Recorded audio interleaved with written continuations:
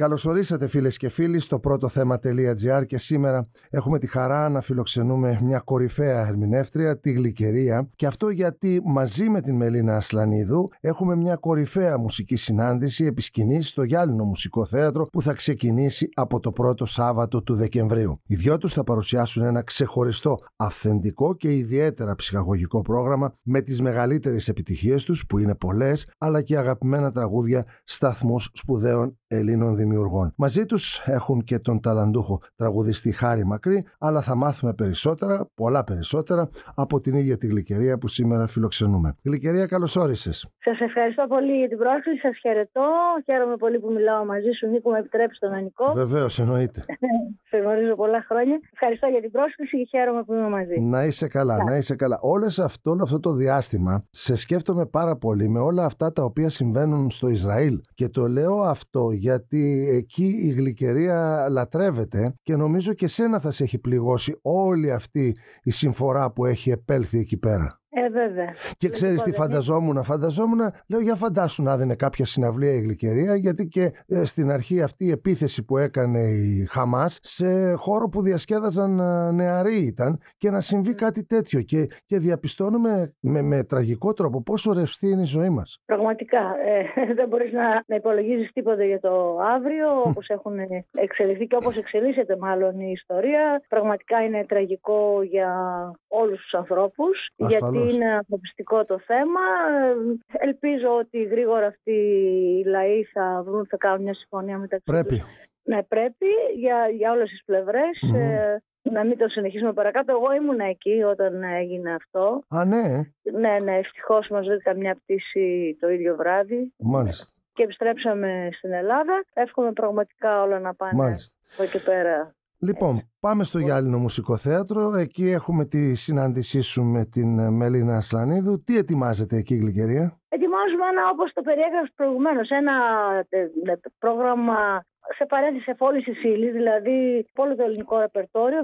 Θα στηριχθούμε βεβαίως και στο δικό μας, γιατί έχουμε προσωπικά τραγούδια που έχει αγαπήσει ο κόσμος και έχουν γίνει και επιτυχίες, και όπως η Μελίνα έτσι και εγώ. Ένα εξωστρεφές κυρίως πρόγραμμα, γιατί μας αρέσει να δίνουμε χαρά στον κόσμο. Είναι μια εποχή που ο κόσμος αναζητά την ψυχαγωγία. Εμείς το προσπαθούμε αυτό να το κάνουμε με πολύ καλή πρόθεση και με πολύ έντιμο τρόπο, με σεβασμό απέναντι στον κόσμο, όπως εμείς κρίνουμε όπως πρέπει να είναι το ελληνικό τραγούδι και όπως πρέπει να επικοινωνείται με τους θεατές που έρχονται να μας δουν. Μάλιστα. Εκεί να υποθέσω, μάλλον το είπαμε και στην αρχή και έτσι το είπες και εσύ, ότι πέραν από το σπουδαίο ρεπερτόριο και των δυο σας θα σταθείτε και σε αγαπημένα τραγούδια, οι οποία είναι σταθμοί, τα αγάπησε όλος ο κόσμος, και νομίζω δεν μπορείτε έτσι να ξεφύγετε όταν έχετε ένα live πρόγραμμα από αυτά τα τραγούδια. Έτσι δεν είναι? Όχι, γιατί μας ζητούνται και όλα. Κάποια τραγούδια τα ζητάει ο κόσμος, θέλει να τα ακούσει. Ναι.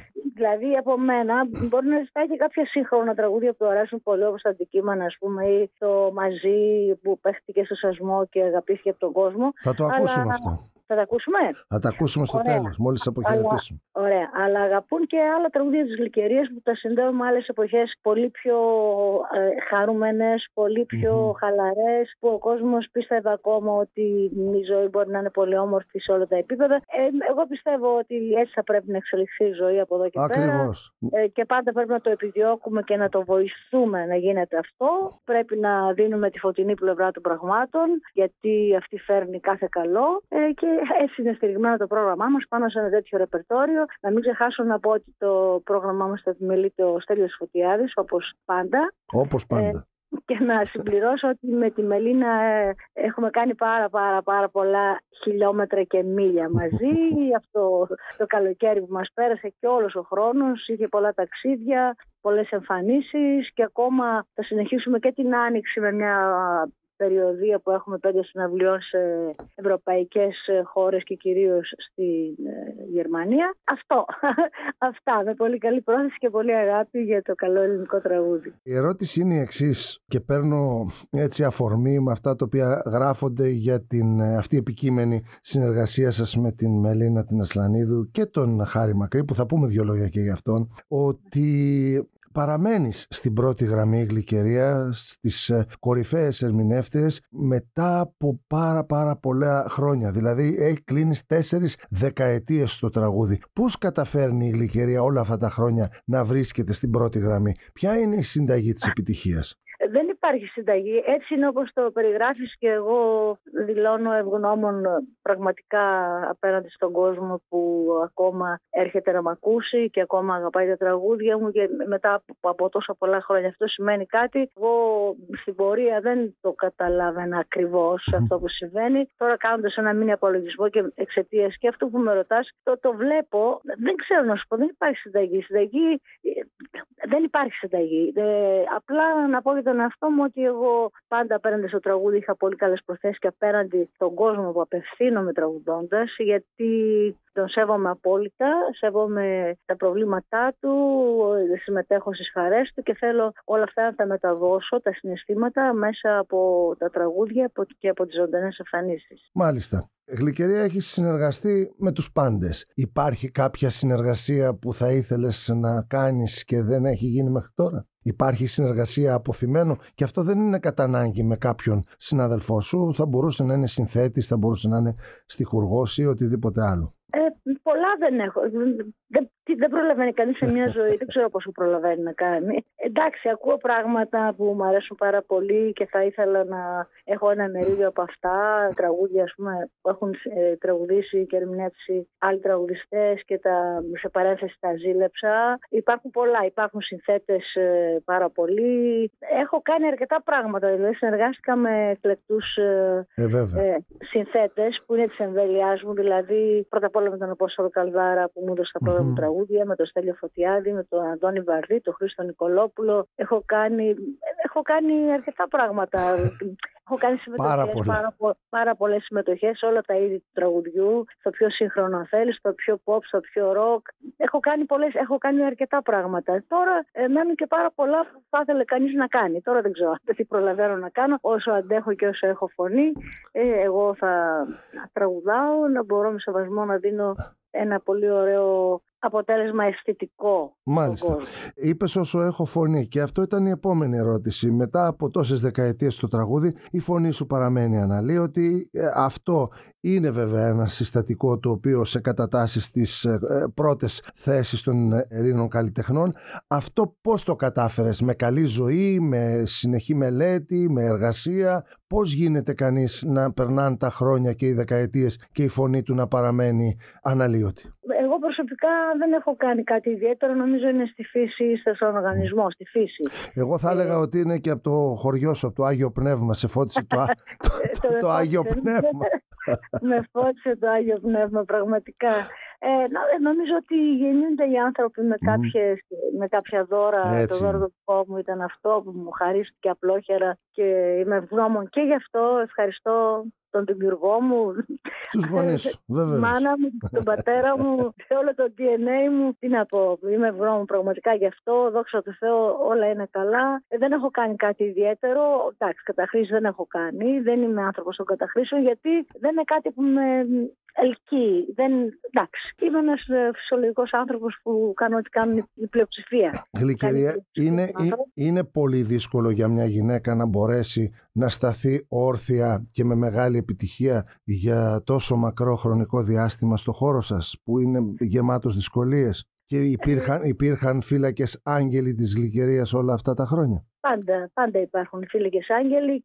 Υπάρχει ένας φύλακας άγγελος, βέβαια, ο Στέλιος Φωτιάδης. Δεν το συζητάμε. Υπάρχουν και οι πραγματικοί φύλακες άγγελοι, υπάρχουν και οι αόρατοι φύλακες άγγελοι. Εντάξει, έχω μια εμπιστοσύνη στον εαυτό μου. Πραγματικά από τότε που ξεκίνησα δεν είχα καμιά βιασύνη, δεν είχα καμιά αγωνία. Εξάλλου, όταν εγώ ξεκίνησα, τα πράγματα δεν είναι όπως είναι σήμερα. Βέβαια. Σήμερα απαιτούνται διαφορετικοί τρόποι αντιμετώπισης και διαχείρισης όλου αυτού που λέγεται τέχνη και τραγούδι και ζωντανές εμφανίσεις και όλα αυτά. Εμείς οι δίσκοι πουλούσαν, κάναμε δίσκους κάθε χρόνο σχεδόν. Ναι. Ζήσατε καλές στιγμές της δισκογραφίας, η αλήθεια είναι αυτή. Πάρα πολύ καλές στιγμές δισκογραφίας και νομίζω αυτό είναι που έγραψε, που διέγραψε μάλλον και τη μετέπειτα απορία μου και τη σταθερότητα που λες και την αντοχή που υπάρχω τόσα χρόνια. Δεν είναι μόνο εντάξει το δώρο το είπαμε, η φωνή, αλλά είναι και όλες αυτές οι συνθήκες που επέτρεψαν να βγουν αυτοί οι δίσκοι, να πάνε στα πέρατα του κόσμου όπου υπάρχει ελληνισμός και στην Ελλάδα βέβαια και να διαδοθεί το ελληνικό τραγούδι και μέσα από τη φωνή μου. Μάλιστα. Λοιπόν, πριν κλείσουμε, να πούμε μια κουβέντα και για αυτό τον ταλαντούχο τραγουδιστή, τον Χάρη Μακρύ. Εγώ τον εκτιμώ ιδιαίτερα. Είναι και πολύ καλό παιδί και καλός καλλιτέχνης και θα έχετε και έναν άντρα στην παρέα σας, βέβαια, αδερφέ. Και εγώ. Είναι πολλά χρόνια μαζί με εμένα ο Χάρης Μακρύς. Είναι ένας αξιολογότατος τραγουδιστής. Γνωρίζει μουσική, αγαπάει πολύ το τραγούδι, έχει πολύ καλή συμμετοχή στο πρόγραμμά μας. Βεβαίως είναι και εξυπηρετεί πάρα πολύ το πρόγραμμα και σε πρακτικό επίπεδο. Σωστά, βέβαια. Κάνουμε και 3 μαζί τραγούδια, κάνουμε ντουέτα, τραγουδάει μόνος του, συμμετέχει σε πολλά μέρη του προγράμματος και είναι πολύ θετικό στοιχείο. Είναι στα συν δηλαδή ο Χάρης Μακρύς. Μια σπουδαία ορχήστρα βέβαια, πραγματικά. Όπως πάντα. Ακούς ένα αποτέλεσμα δίσκο, ας το πούμε. Λοιπόν, ξεκινάει ο Δεκέμβριος, Σάββατο 2 Δεκεμβρίου. Πάμε μαζί στο Γυάλινο Μουσικό Θέατρο, εκεί όπου θα συναντηθείς με τη Μελίνα Ασλανίδου για μια ακόμη φορά και τον Χάρη Μακρύ. Θα σε αποχαιρετήσουμε, Γλυκερία, αφού σου ευχηθούμε υγεία, δημιουργία, πάντα να είσαι καλά. Ευχαριστώ, Νίκο. Απλά δεν είπαμε κάτι πιο ειδικό για τη Μελίνα. Να πω ότι την εκτιμώ, την αγαπώ πάρα πολύ. Θα κάνετε και ντουέτα, έτσι δεν είναι? Πάρα πολλά.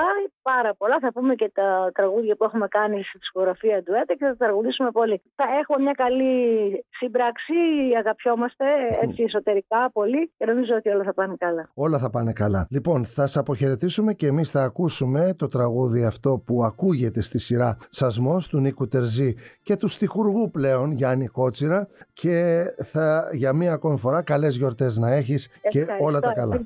Καλές γιορτές. Ευχαριστούμε πολύ. Γεια σου, Νίκο.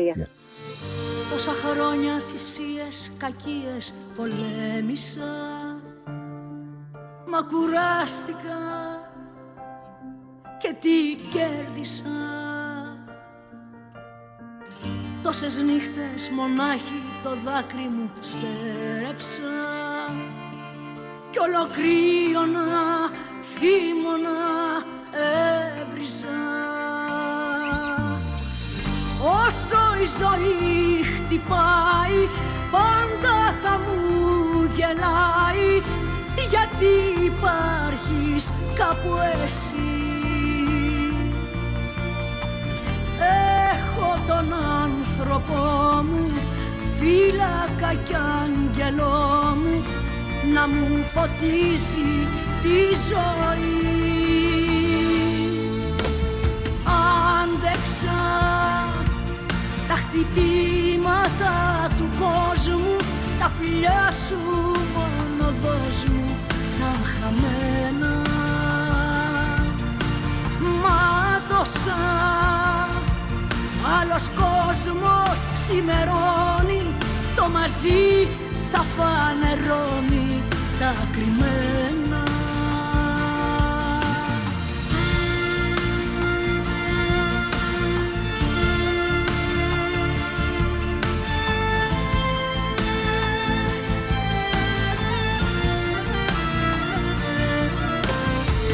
Τόσα χρόνια ψυχή μου, η ζωή μου μαράζωνε, κρύο σίδερο και με κάρφωνε. Άδειες νύχτες, τα βράδια, τα χάδια σου έψαχανα, γιατί κρύωνα, θύμωνα και έκλαιγα. Τώρα η ζωή γελάει, την πόρτα μου χτυπάει, ο ξεχασμένος μου εαυτός. Βρήκα τον άνθρωπό μου, φύλακα κι αρχηγό μου, να μου χαρίσει λίγο φως. Άντεξα τα χτυπήματα του κόσμου, τα φιλιά σου μόνο δώσ' μου τα χαμένα.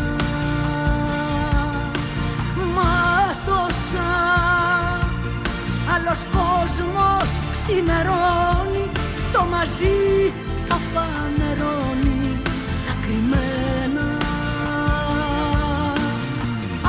Άντεξα τα χτυπήματα του κόσμου, τα φιλιά σου μόνο δώσ' μου τα χαμένα. Μάτωσα, άλλος κόσμος ξημερώνει, το μαζί θα φανερώνει τα κρυμμένα.